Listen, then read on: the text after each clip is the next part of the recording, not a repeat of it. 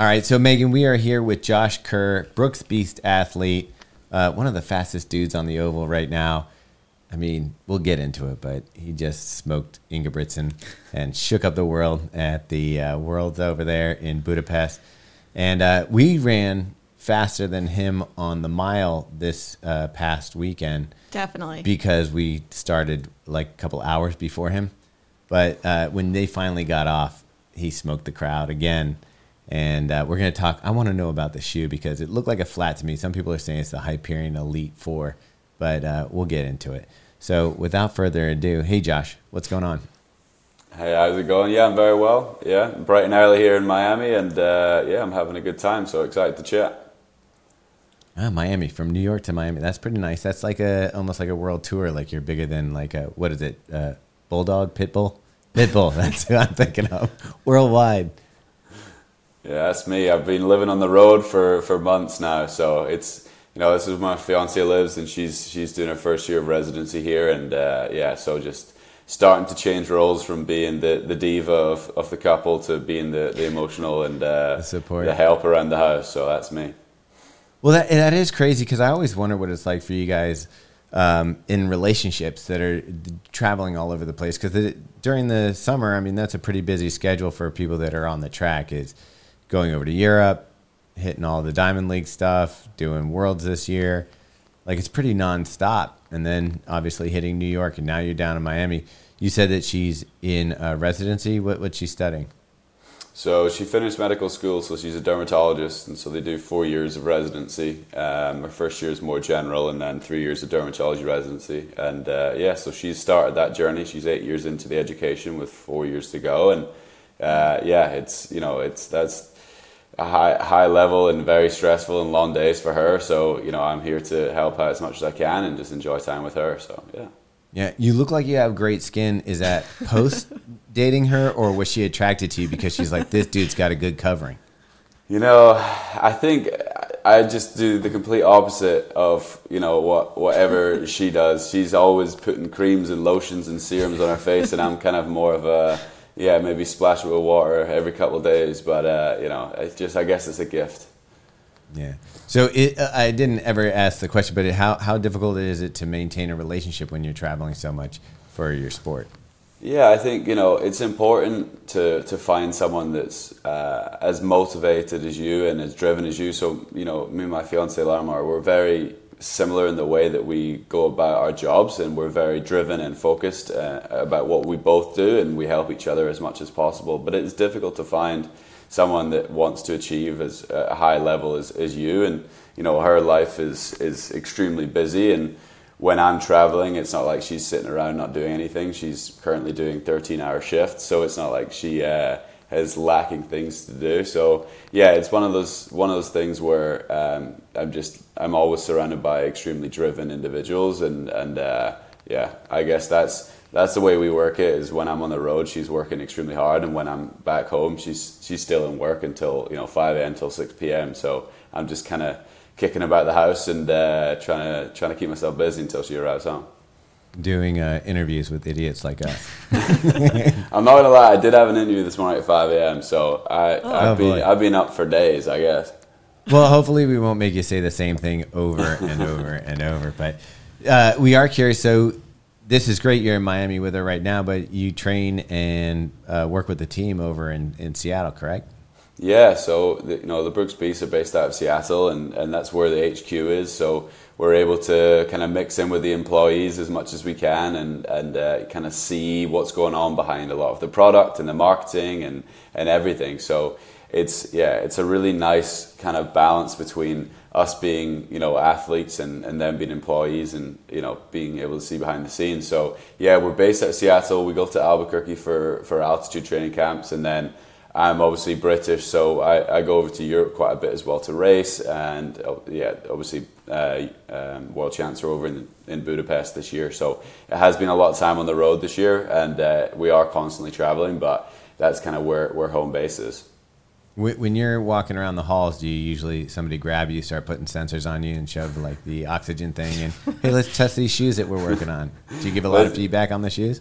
Yeah, we work really closely with footwear, and they've created some unbelievable shoes over the last couple of years, especially. So, we're definitely moving into the right way in the right space, and we're getting used more and more as athletes to, make sure that they're developing the shoe that's a high performance shoe as well as ready to be used by the general customer. So it's a fun position to be in because they don't have as many athletes as other brands do. So we are very used, and we are just massively part of the process. So it's really nice to have a hand in the product and knowing like the product that you're wearing, you've made influence on it, and so that's why I'm almost so proud of the product that I wear, and I think I'm probably one of the ones that maybe scream the loudest about the product I wear, and it's just because I'm involved in the process and I feel almost partly responsible for it. So we just talked about how you crushed Fifth Ave mile. What was on your feet there?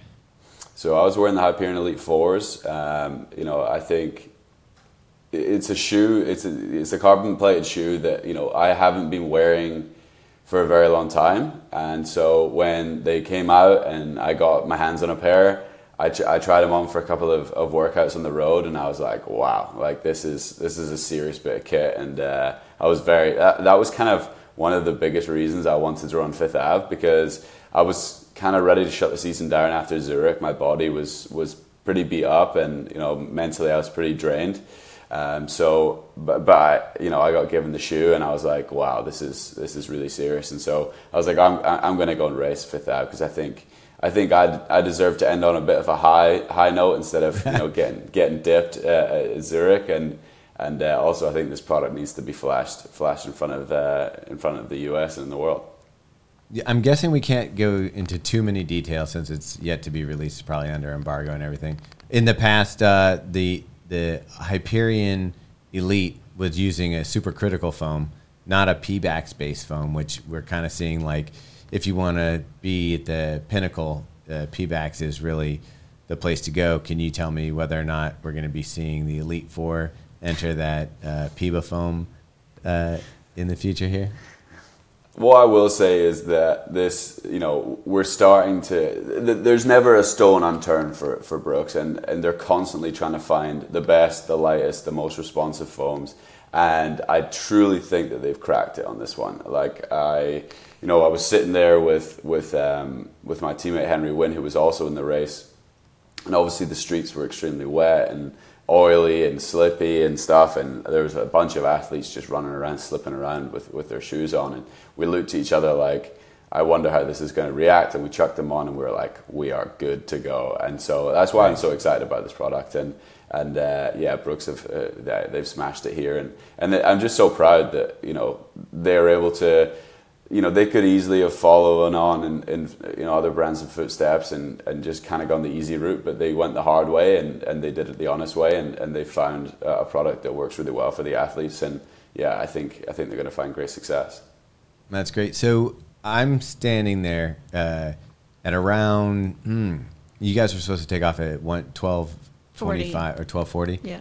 I'm walking through the lobby at the Hilton there, and I see Cooper Tier. I see all the women lined up. I see even Riki was there, one of your teammates. And it is deluge pouring rain in New York City. Like, not just a little rain. This is like a heavy downpour. And I'm like going, geez, I wonder if they're even going to do the Elite Mile. So you get out there, and you had a delay for several. Does any of that start to bother you, or are you like, this is just par for the course? No, it's kind of how you react to these kind of situations that get thrown at you is really how well you can run.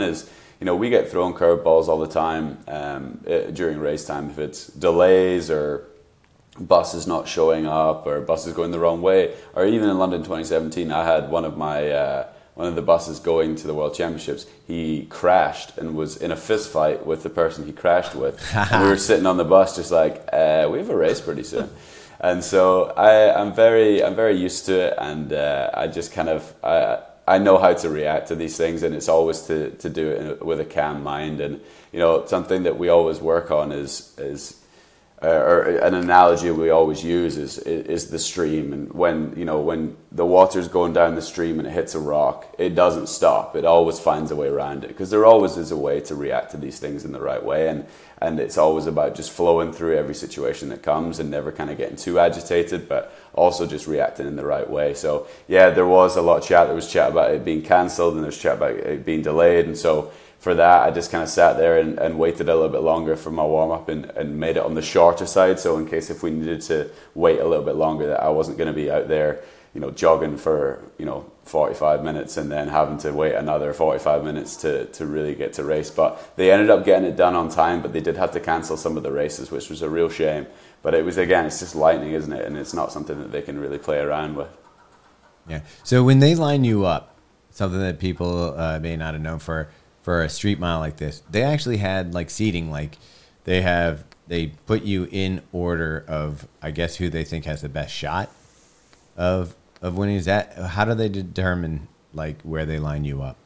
I'm not too sure. But they do have our bib numbers are kind of rankings almost. So, I was right there, right in the middle, and then like they started doing like 2, 3, 4, 5, and they kind of lined up that way, because the street's big enough for everyone, but for where we start, that start line, there was about 2 or 3 lines of athletes, and it doesn't really make too much of a difference, that step or so. It's almost kind of nicer to be in the second line so that you can just sit in and not worry. But yeah, they put me right front and center, so I was like, well, I guess I'm going to have to go out and win this thing.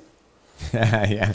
So real quick, was there anybody that you were looking around that made you nervous, or you felt like, this is the guy I'm going to end up racing? I think at this point of my career, it's more about what I can bring to the table. I'm not too worried, especially with fields so late on in the season. You never really know who's going to show up, and you had some fantastic athletes in there, and I'm not trying to belittle that at all, but everyone's had long years, and so I was making sure that I could just play it to my strengths, really, which is staying near the front, making sure it's reasonably honest, and then starting to really crank it up with 600 meters to go. So that was my big idea, and it seemed to work out. But yeah, it's a weird dynamic right near the end of the season, because you're like, people are so tired, and everyone's kind of more talking about the after party than they are the race, and so it's about staying focused for that 4 minutes or so. Yeah, because this was the end of your season, and you were saying you felt kind of beat up, both mentally and physically. So is it, as soon as the gun goes off, you just have another gear that is competitive and you're fine? Yeah, I really dislike losing, and so I wanted to make sure I went out and did my job. And I was definitely that first 800. I was like, I don't feel great here. And if you remember the race, I kind of sat back a little bit after 800, because people started to push. People went for the halfway bonus, and that always kind of pushes the pace on a little bit. So I just settled in for about 200 more meters and just kind of took a breather and then went again. So it was good. I enjoyed it, but it was definitely tiring. And I knew as soon as I was done, I was like, not that I got away with it, because I actually did feel pretty good over the last 600. But that first 800, I was like, okay, take a deep breath. But I needed to realize that if I'm hurting, then everyone else is. We went through 809 reasonably quick, and so with that last 800, I think we closed in like 148, 149. So that's difficult to do on the road. So it was good to get the legs spinning though. Yeah, you made it look very easy. Like, you looked like you were very confident that you had this one from, I don't know, I guess after 800. It looked like you were solid. It was the best when, for us as a fan watching, when you turned on the heater at the end, it was just like, oh my God, look at that second gear. It was like we ran the mile, and I don't know about just Meg, a little bit slower. But there was a point where I'm like, my legs can't turn over much faster, and there's no other gear. I think that's the shoes. That's the shoes. There's always another gear. It's got to be the shoes. So. Yeah. Okay, before we dive into some of your other recent races, I'd love to just go way back and get a little bit more history on you, and when did running start for you? So I did a lot of sports growing up. My dad was a professional rugby player, and so I always kind of wanted to follow in the footsteps of him, and so we played a lot of rugby growing up, played a lot of football. And ran a summer camp actually, and it was just kind of to stay fit for our other sports. And so I went down to Edinburgh Athletics Club and did a summer camp there. Was throwing javelin or foam javelins and like doing long jump and doing a bit of running, and quite enjoyed it. So signed up for our first race, but I was 8, and so you weren't allowed to race until you were 9 in their like under 11 section. So I kind of waited a little bit and then finally got to race, and it was the most fun thing ever. I ran a 600 meters indoors and had a blast, and I was able to win, and I was like, wow, like everything that I did made me win today, and it wasn't like I was waiting on teammates doing well or nervous about how everyone else was doing. It was kind of all on me, and I really quite enjoyed that concept. And so as the years went on, it was slowly but surely other sports were dropping off, and I was probably playing 6 or 7 sports. I was rowing, and I was at tennis, swimming. I did the whole lot of things. So slowly but surely everything kind of went off, and then it just ended up being rugby and running. And I kept getting injured at rugby because I was pretty small for that kind of sport.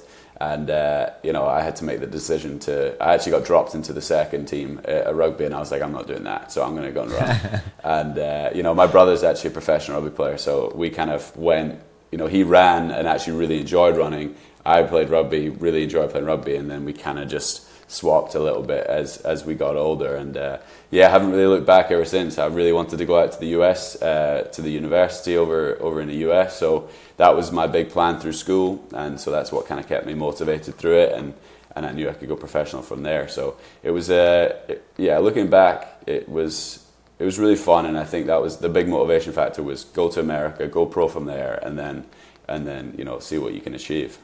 So I'm guessing like you're deciding to go to a U.S. university. You're from Scotland, or the British, the UK. And so you do a lot of research. You fly over, you visit all the different schools, you check out the whole scene, and then you pick your college. Is that pretty much how it went? Yeah, no, not really. My research was probably as expensive as, let me find an email from every single D1 university I could find. And I created this email. I've still got it, actually. And I introduced myself, and then I attached my running CV, and then some race video links, and just emailed that out to probably 200 coaches. So I came back, and then I just slowly got some emails back. So I was 16 when I was trying to get recruited, because I left school at 17. And everyone kept coming back like, oh, you've got good signs for a 16-year-old, but why don't you give it a couple of years and give us another email? And I was like, I'm not having that. Keep going. Next one. And I just couldn't get a full ride anywhere. They just weren't offering. I think Iona College offered like a partial or something like that, and everyone else said no. And then New Mexico came forward and was like, you're young, but you know how to win races. So that's a skill, and we like it. Come over. And I said yes without having any idea. And then I emailed him after committing, and I was like, hey, you're giving me a full ride, right? And he was like, he emailed back saying yes. And I was like, okay, perfect. So booked my flight over there, and they were like, you're going to have to bring your parents over because you're too young to sign your release forms. And I was like, damn, that's going to look very uncool. So I arrived 2 weeks early, because I read the email wrong, and so I was maybe there on the 15th of August. I got there on the 1st of August, and I went over there, and I'd never really been to the US before, definitely hadn't been to New Mexico, and arriving into Albuquerque Sunport Airport was, it was a weird feeling. I think my parents are a bit like, what place have you brought us to, fella? And I was like, don't worry about it, it's fine. So that was kind of my recruiting story. Yeah. Yeah. Were your parents totally supportive of you doing all this? Yeah, I think they must have done some research behind the scenes they didn't talk to me about, but they seemed to my mom helped me with my running CV, and there was a lot of Brits that went over to New Mexico, so I knew that there was kind of this pipeline of I think they have an idea of what they're doing. And I'd never trained at altitude, but I thought that seemed like a good idea. But again, I didn't really have many options. But I was like, they're going to take a risk on me because I was a 16-year-old that hadn't really ran all that fast. And so I was like, I'll take a risk on them. I think I'd never really asked for a visit because I didn't know that was a thing. And so I was just like, as soon as he said, yeah, we'll offer you a full ride, I was like, yeah, just put me in. I'll come over. And then what was your college experience like? You know, it was mixed. I think, you know, my first semester, I probably put on like 30 or so pounds, and just your classic freshman stuff, just leaving home and enjoyed myself probably a little bit too much in the first. But I never went out. I will say that I never went out drinking. My coach pulled me aside when I first got there, and he said, if I see you are out or like at a party or anything like that, like I will kick you off the team on the spot. And I mean, I took that to heart, and so I didn't even like go anywhere near any parties. I was just blown away by the food in America. Like, I was just like, the fast food here is unbelievable. And so I used to walk. This is a terrible decision. I used to walk to Little Caesars, pick a pizza up, and then take it next door to IHOP, eat it in IHOP, and then had pancakes afterwards. And I was like, this is perfect. It's so cheap. You know, I was getting like between $800 and $1,000 a month. I paid $500 of that to rent, and then $500. That was so much money. I was like, let's spend it. And so after that, it took a bit of time to transition out of that. My coach probably then took a little bit of a closer eye on me. And the training started to come together, and I kind of understood what it was like to live on your own, take that responsibility on.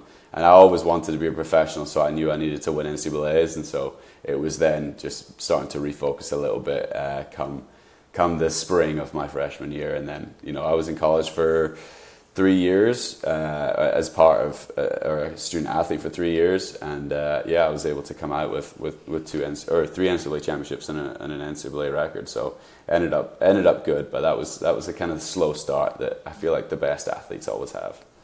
Do you think that going back to the drinking part, in Europe, it's not as big of a deal. Like, you're not waiting until you're 21 to drink and stuff, and it's more, you know, part of just regular life. Do you think that made it easier for you to come over and do college and not be like fall into that trap of the parties and alcohol and that kind of thing? Yeah, so I mean, I almost had it the worst of both sides, because I turned 18 in the US, and so I legally wasn't able to drink in the UK. Then I went over to the US, and then they added another 3 years onto my drinking limit. So I do think it is easier to stay focused in the US with that, because I think a lot of people in the UK struggle with that when they go to university, because there is a big drinking culture for the first couple of years, especially runners and people going to do sport over there. But, you know, everyone just needs to know like what lets them tick and what they need to, you know, to enjoy themselves and also be able to train well if you're going to university for a sport. But yeah, I definitely socialized in college, but it was definitely not my freshman year. And then I then told my coach, like, during that conversation, I was like, I'm 17 years old. I can't legally drink in the UK. I can't legally drink here. What are you expecting me to do? And he was like, and so after I turned 18, I told him, I was like, you know, I didn't go out. And he was like, I know, I understand. And so, because the team was having a party, so I asked if it was okay to go. And I was like, everyone's going to be there. Is it all right if I go? And he kind of, I guess, had forgotten about our conversation on my first day. And he's like, what are you talking about? I was like, oh, okay. I think I probably took that too much to heart. So. Okay, so after college, how did that transition into the pro world go? Yeah, I thought it actually went very smoothly. It was kind of mostly down to Danny. So Danny Mackey, the head coach of the Brooks Beasts, he, I guess, allowed the permission of me to continue my studies, because I signed in my junior year, and so I still had about a year and a half left of university to do. And it was important to my family and my parents that I got a degree as well. So that was part of the contract negotiation, was like allowing me to stay in Albuquerque to finish that. And so me and Danny had to start to get to know each other very well, so he could coach me from afar, and then I could try and be in Seattle as much as I could. And the team goes to altitude camp in Albuquerque anyway, so that helped.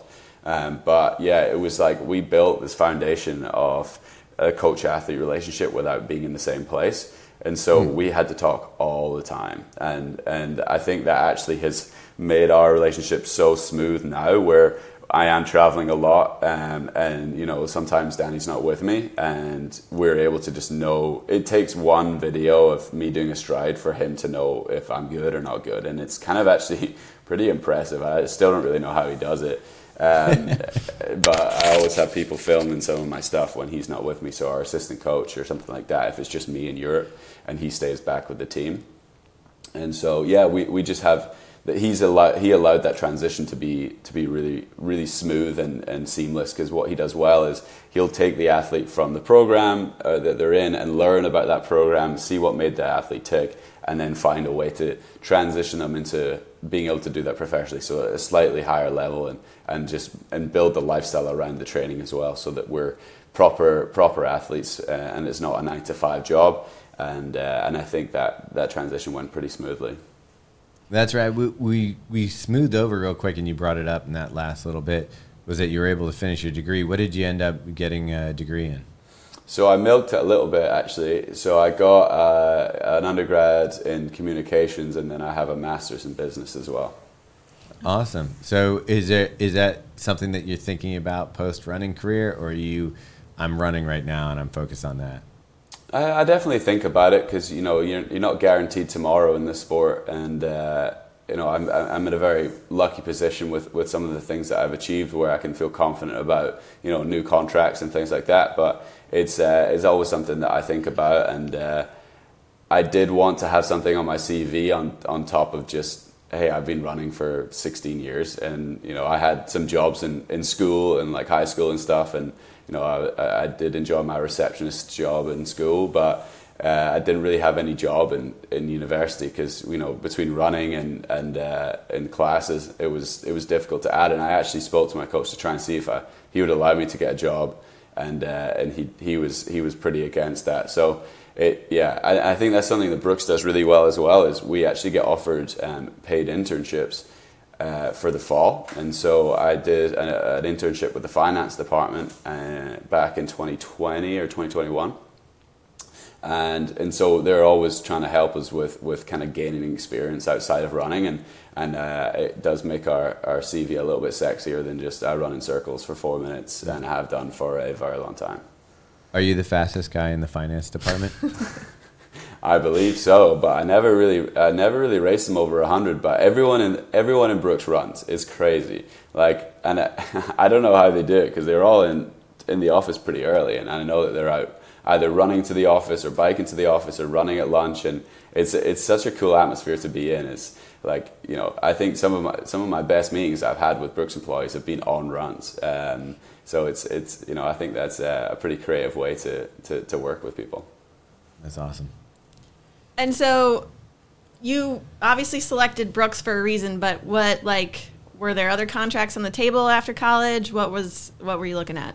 Yeah, I think, you know, I had some contract offers from brands, and Brooks were the reason that I came out. Like, they had presented that they were going to come forward with a contract, and I had meetings with Danny and the sports marketing team at the time, and so after NCAAs, I knew I was going to come out, and I thought I would do a disservice to myself if I didn't say that to other brands and see what they had to offer. But no one really had anything that excited me more than just the overall coaching and brand of what Brooks had to offer. Is, you know, you can look at programs in terms of the athletes there, or just like history of teams, or you can look at how the coach can work with you. And I knew that Danny had the right vision for me, and that he could take me to where I needed to be. And so that was kind of the first step, was like, can the coach take me to the level that I believe I can get to? And that was a big yes. And then is the brand something that I can align myself with? Is their values and what they're really going for with the direction of the brand, is that something that I can align myself to and really enjoy being around? And that was a big tick as well. And then obviously you've got to have, you know, the right numbers and stuff in terms of the financial situation as well. But that's kind of third or fourth down in the list, because, you know, you can get paid a lot of money to say things, but if you really don't mean them, I don't quite understand why you would do it. It's not really who I am. So that was kind of the idea. And when I saw so I'd been convinced at that point that I wanted to go with Brooks, but before seeing the contract. I don't know if you are allowed now with NIL stuff, but back then you weren't allowed to see contracts or numbers or discuss numbers. So saw the contract, really liked it, and signed with them a couple of days after NCAA. So that was great. And I actually don't think I saw a physical contract from another company. I heard about them, and I just I didn't really like what I heard, so I just kind of went with it. So yeah, it was a pretty smooth transition, I think. I mean, you seem like a decisive guy. Like once something seems to work for you in your mind, you're like, that's it, and you pack your bags and drag your family over so they can sign waivers. Yeah, is that you? Yeah, to be honest, I didn't really know that about me until I answered some questions. And so, yeah, when I went to the US, I didn't visit. When I signed with Brooks, I hadn't been to Seattle. I'd met Danny at least, and then that's just kind of, I'm a gut feeling guy, and I think when things feel right for me, it normally goes well, and it's gone well so far. But yeah, I would say some hasty decisions, but everything's gone smoothly so far. So what does training look like for you now, or like this past season? Are you doing solo? Are you with a group? Like, what does it all look like? Yeah, so in the winter time of, I guess, 2022, I think we started around about the start of October, and I'm with the team Brooks Beast for those 3 months in Seattle, and then we kind of split for Christmas time, and then we come back in the new year, and we start a little bit in Seattle, and then we go to Albuquerque for a good amount of months actually, which is difficult for a lot of people in the team because people have family and husbands and wives and babies and everything. So it's everyone kind of has their own individual struggles with certain things. But I enjoy being in Albuquerque. It was where my fiance was at the time, and we have a house out there as well. So it's kind of trying to be living in lots of different places. It helps when you have a bit of a home base there too. And training's been looking good. I think I went with a very strength approach. So what we do is, as a 1500 meter guy, you don't normally run 1500 meter sessions, and so through winter stuff you run very strength based work, and then you kind of then cut down into 800 work, and then you at that point you just kind of smash a couple of 1500s. So that's the way that we've always done it, and I enjoy doing it that way. So I probably train like a 1500 guy maybe 3 weeks a year, but outside of that I'm up as a 10K guy or down as an 800 guy. That's pretty much it. And then didn't you dabble in like a half marathon training? Well, I had to show Brooks that I have a future on the roads, and that was my whole goal. Was like, maybe I can tease them enough where they could add a half marathon or marathon bonus in my contract. So, we'll see what comes up. But no, we ran the holiday half in San Diego, and it was just one of those things where I was like, I really want to run a distance where it's a new challenge, a new set of challenges where we can go into the race and it's not like we're going to front run and kind of do what we normally do, and it's just more of a get in the pack, battle away, and do something that you're not used to, but it's still, obviously it's the same sport, and so the same similar things will happen. And I had an absolute blast. I thought it was one of the most fun races I've ever done, and I can't wait to talk about running another one in the fall, but we'll see if Danny has any different ideas. But I think he's easily convincible with stuff right now, so I should probably ask. I was going to ask because it seems like when you can run as fast as you do in the 1500 and you've got those track legs, it seems like, to me, watching from the outside, the athletes tend to, as they start to lose a step, that's when you start seeing them drop into the, they can start crushing the half marathons, the marathons and stuff like that. But is it something that you can do at the same time, you feel? Yeah, I think it's difficult to train for a full, but definitely the half. Like you're saying, like Eliud Kipchoge, used to run the 1500 and then moved up to the 5K, has medals at both of those, and so his transition up to the full, it's almost the mile splits don't feel very fast if you've ran, in the 340s in the mile. And it's all just about efficiency at that point. And he's obviously got an incredible engine. But I do think it's nice to have the legs of the 15, and then slowly but surely we'll get older and older, and we'll get slower and slower, and we'll just extend the distances, and we'll milk this career for what it is, I reckon. Yeah.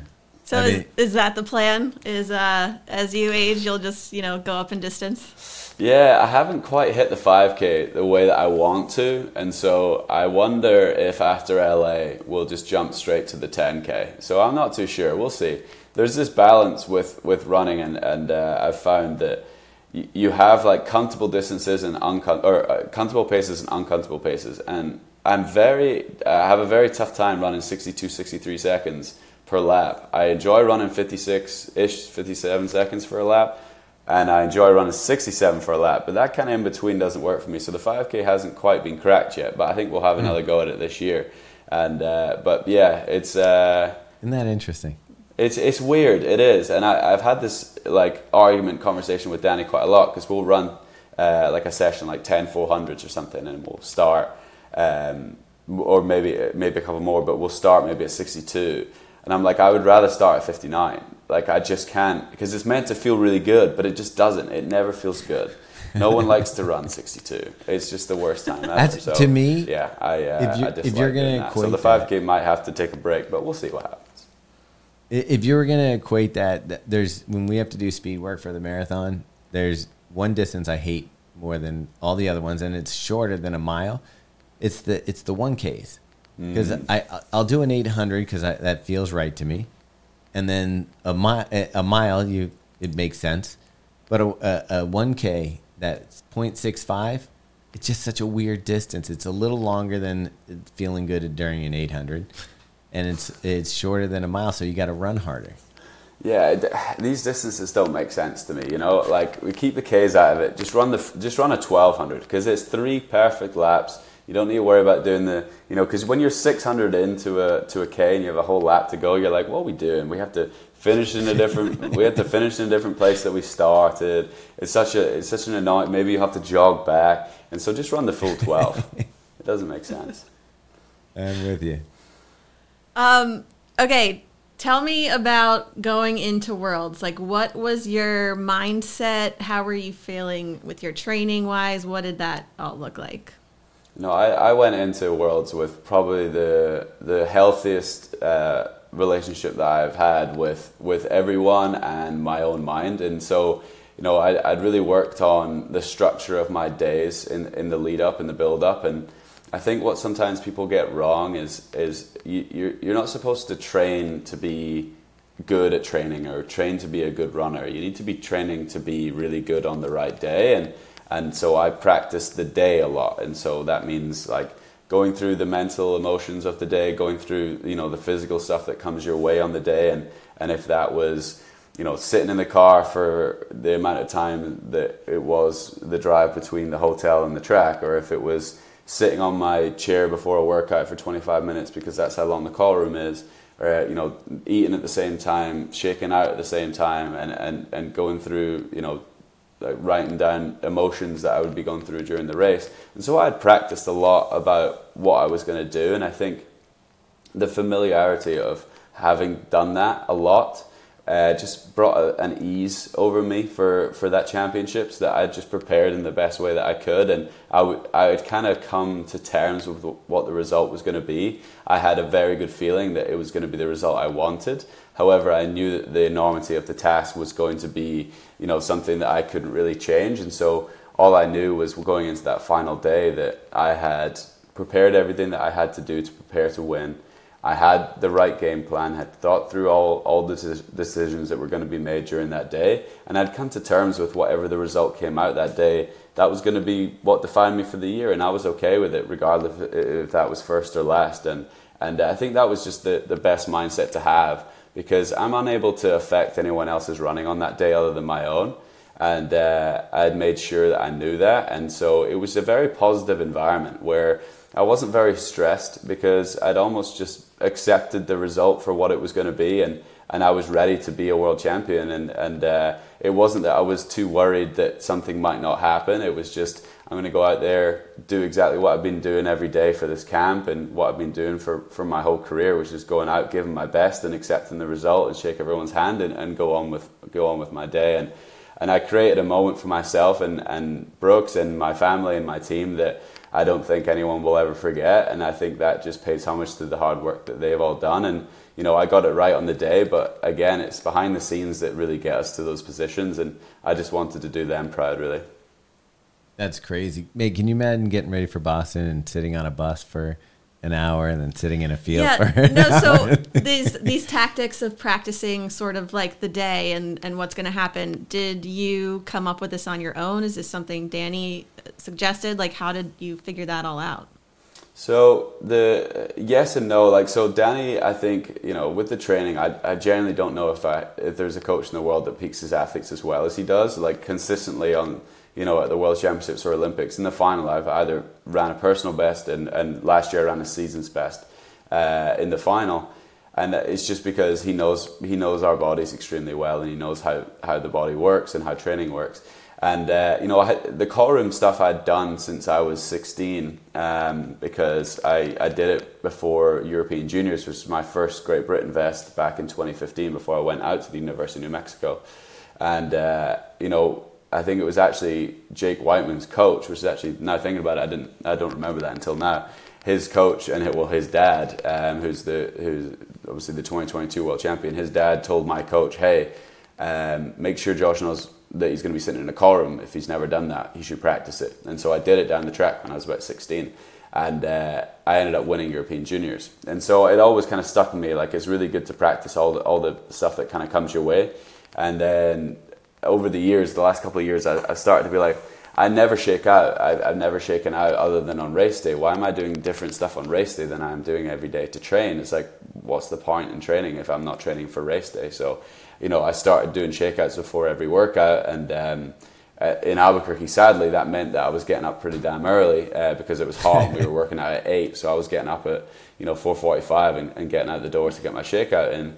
And then it was like, and so I've always kind of done those things, and my nutritionist made sure that the food was like, we had decided what food we were going to have for race day and all that stuff. So I just ordered a bunch of that, and then we would just go through that process of, I had my waffle iron that I had to bring with me, and I would make that, and I would have my measurements for all my, fruit and yogurt and all this stuff. And you should see it in my bag when I was going to Budapest. It just had like the most random like kitchen items in there, and like coffee, and it was just a bag of Ziplocs that, hoping nothing exploded pretty much. So you're going up against like pretty much the golden boy of track right now. Like if there's somebody that stood out as, I mean, he's almost anointed at this point to win every race he signs up for with Ingebrigtsen. So when you beat him, do you like being the underdog? And was it even sweeter that you got to beat somebody that's so high profile in the sport right now? I think what I was proud of was I won a world championships in one of the fastest eras of 1500 meter running. And I think that's what I was proud of. And, it's very, very difficult to do it when you've got the pressure on you and when you're ranked number one. Like everyone knows, it's very easy. Well, not very easy. It's easier to make it to the top than it is to stay at the top. And so, I had many shots at him before I was able to win one of these. And now that I've got it, I obviously don't want to let it go. And so I need to make sure that I'm staying focused on that. But I said this a couple of times, like I've transitioned through, Edinburgh, Scotland, the UK, Europe, the US, and now the world. And slowly but surely, I was able to take over and win many competitions at each stage in my career. And this last step of winning a World Championships or Olympics was one of the hardest things to do. And the difference between being being world class and being world champion is one of the hardest steps in any sport. And, that was the last step I had to take to finally get to the end of this kind of transition of dominance. And now it's a whole new transition, which is like not letting go of anything that I've already achieved. And that means I have to win the Olympics next year and hopefully go after the world record at some point. But I have to give respect for who he is and how difficult it was to get into his position. But the World Championship title is mine now, and I'm not looking to let that go anytime soon. And, you can be, you know, anyone in the world, and you're going to have a tough time trying to beat me next year. And it's more motivation because, you know, I'm having a fantastic time getting to speak to fantastic people and getting all these amazing opportunities that have come my way, and I'm not looking for that to stop anytime soon. So does it sink in that you're the best in the world? I tell you, not really. It's a weird one because, you know, I've been in part of the sport for a long time, and when I first started, I was watching, you know, the Olympics, and I was watching the World Championships, and I was like, wow, that's so amazing. And then I created this goal of being the best in the world at something. I wanted to be the best in the world at something, and then that became running, and I then lived and breathed it for such a long time. And then when you cross the finish line and you've achieved your goal, it's just like almost surreal, and it still feels pretty surreal right now, and I know my parents feel the same. My dad and my mom and dad actually had to leave the next day to fly back to work, and their flight, their layover their next flight got cancelled. And my mom was like, oh no, we're not going to make it to work. And my dad was like, who cares? Like, we are living.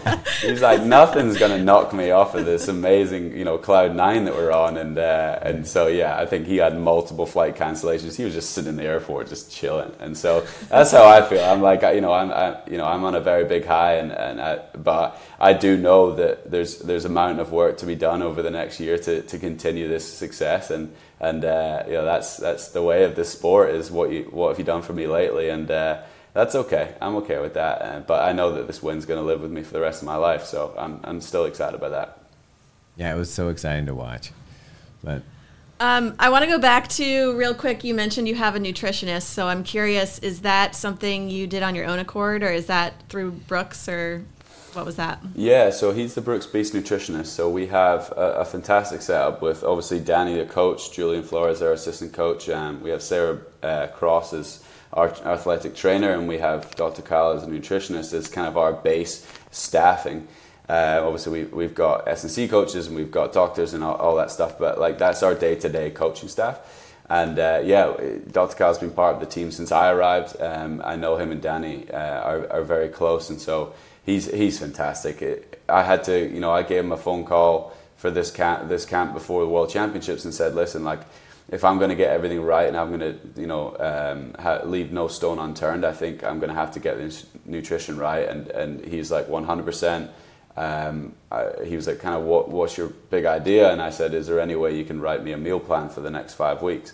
Everything that I put into my body, I want it to be the right thing. And is there any way you can write this menu down? And make sure that I'm having the right amount of hydration as well as that and things like that. So he said, yeah, 100%. So he wrote that out, and I hired on a chef to shop and cook for me, and it was really tough, I was able to build my body into a very resilient body that meant I could stay away from injury and illness, and that was kind of the big idea, because I had COVID at last year's World Championships, and it was just devastating. And obviously, I just wanted to make sure I was staying away from any illnesses, any colds, coughs, because it's a lot of travel, as well as being around a bunch of athletes right on the brink of, some of their best performances, but also some of them are coming in from all parts of the world. So that was the big thing. And I was like, as long as I can't miss any days with injury or illness, I think I'll be really good.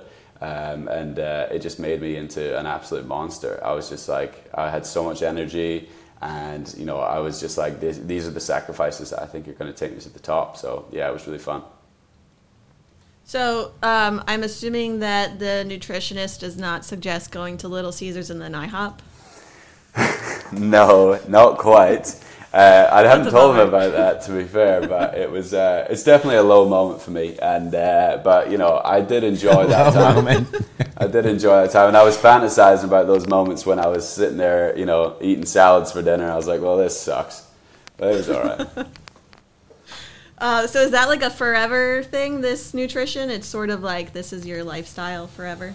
Yeah, after about a week, there was no like cravings anymore. It was almost like, this is such amazing food, and everything's kind of been done for me. So it's a very diva way of living, but it made my life very easy, that I wasn't walking past all the Christmas chocolate and being like, oh, that sounds kind of nice today.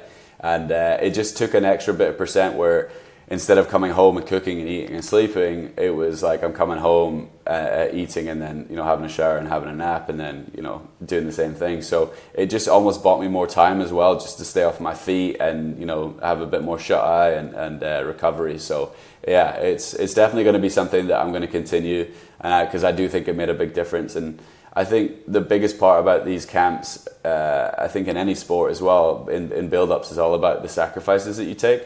Just because, you know, I'm away from a lot of family. You know, all my family are in Europe, and my fiance's in Florida, and I was in New Mexico. So that was obviously a big sacrifice. Another sacrifice, obviously, was not eating exactly what I wanted to eat, and you know, getting up early and you know, going through all the race day emotions. These are all really difficult things to do. Ice baths, all this stuff. And those are the moments that you kind of draw back to when it comes to the hard moments on race day, and you go, you know what, this is all going to be worth it. I promise you, it's going to be worth it. And that's what I enjoy about those pre-camps. That's awesome. Are we getting towards the final parts? All right, because I want to talk about shoes again, because that's what we figured. do. You obviously are enjoying the Hyperion Elite 4 for race day, especially after last Sunday.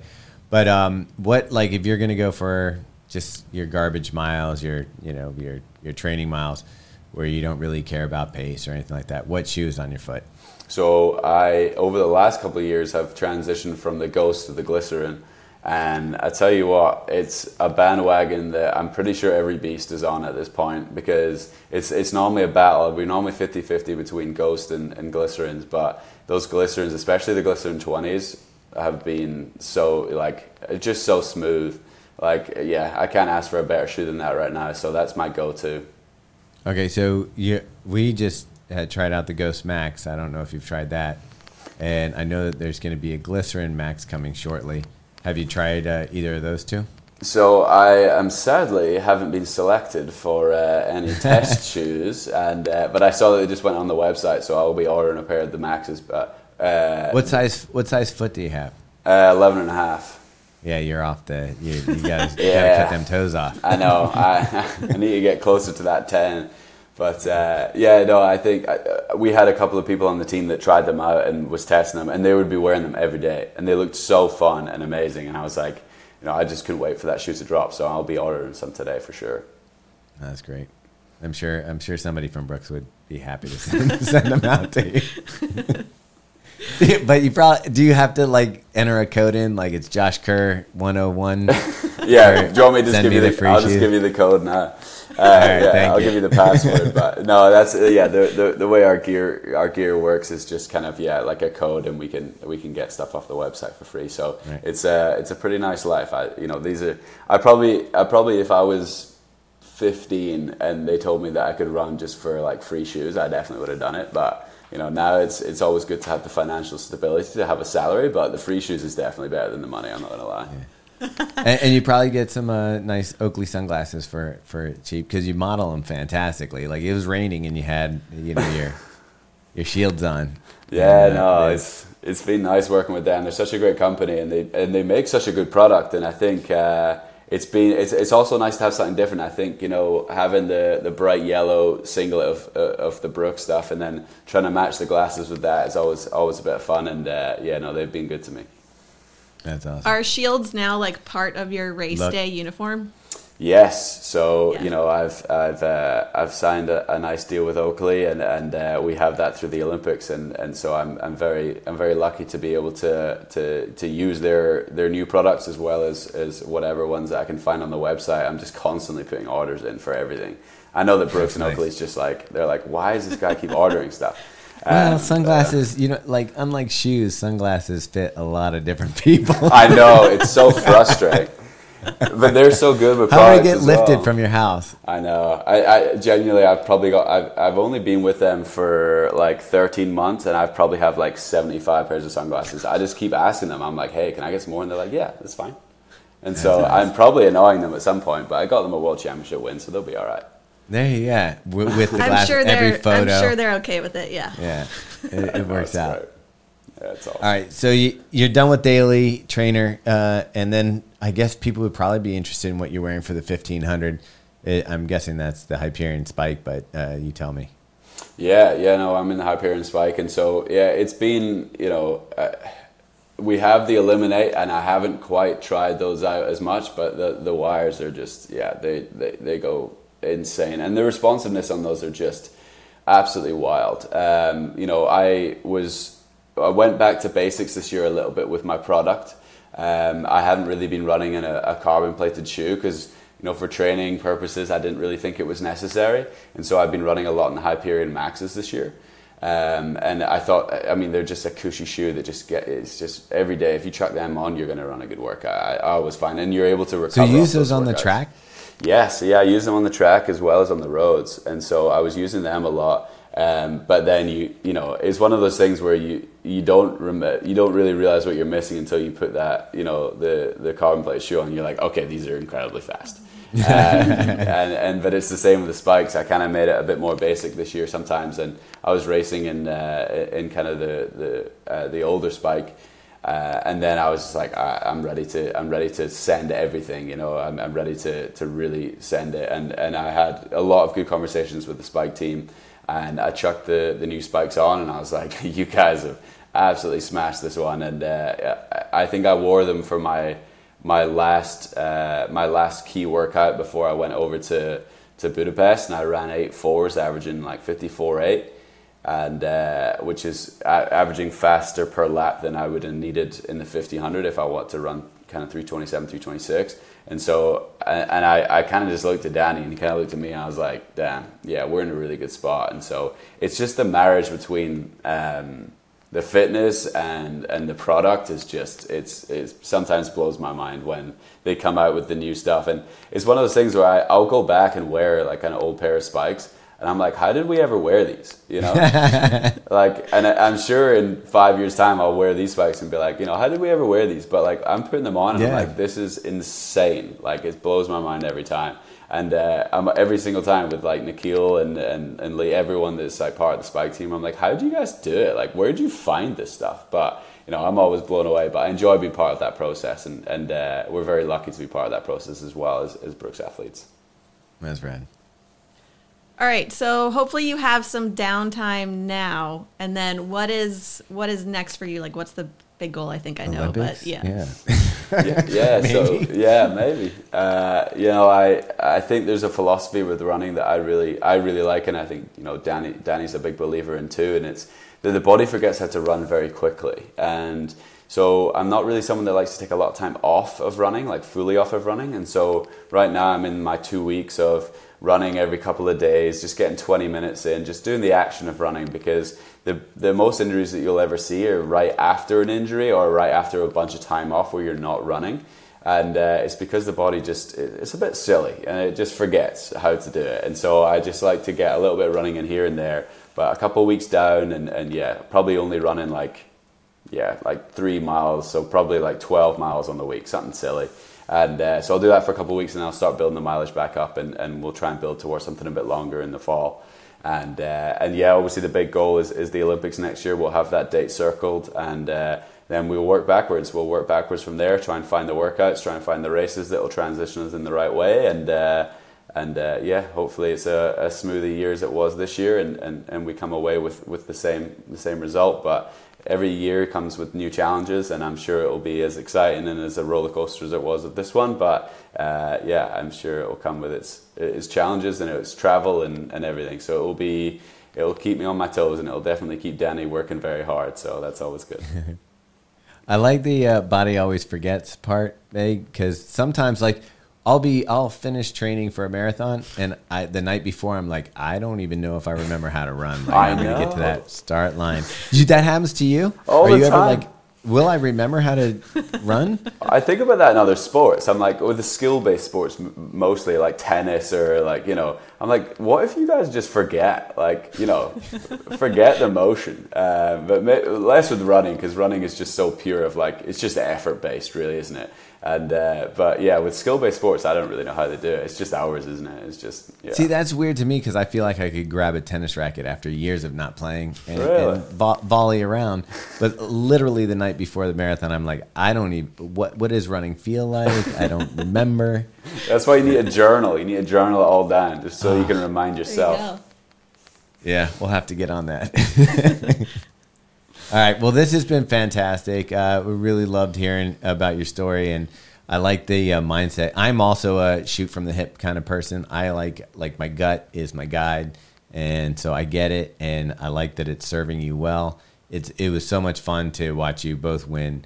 The two big wins that I enjoyed from you this year were definitely at Worlds, and then again we sat in the lobby of the Hilton. I don't know if you were staying at the Hilton, but yeah, and we sat in the lobby, and I actually drank a martini while you were running, and I was like, that was badass. So really enjoyed that. Hope you had as much fun as I did. I appreciate you guys. Thank you so much for having me on. All right. Awesome. Thanks, Josh.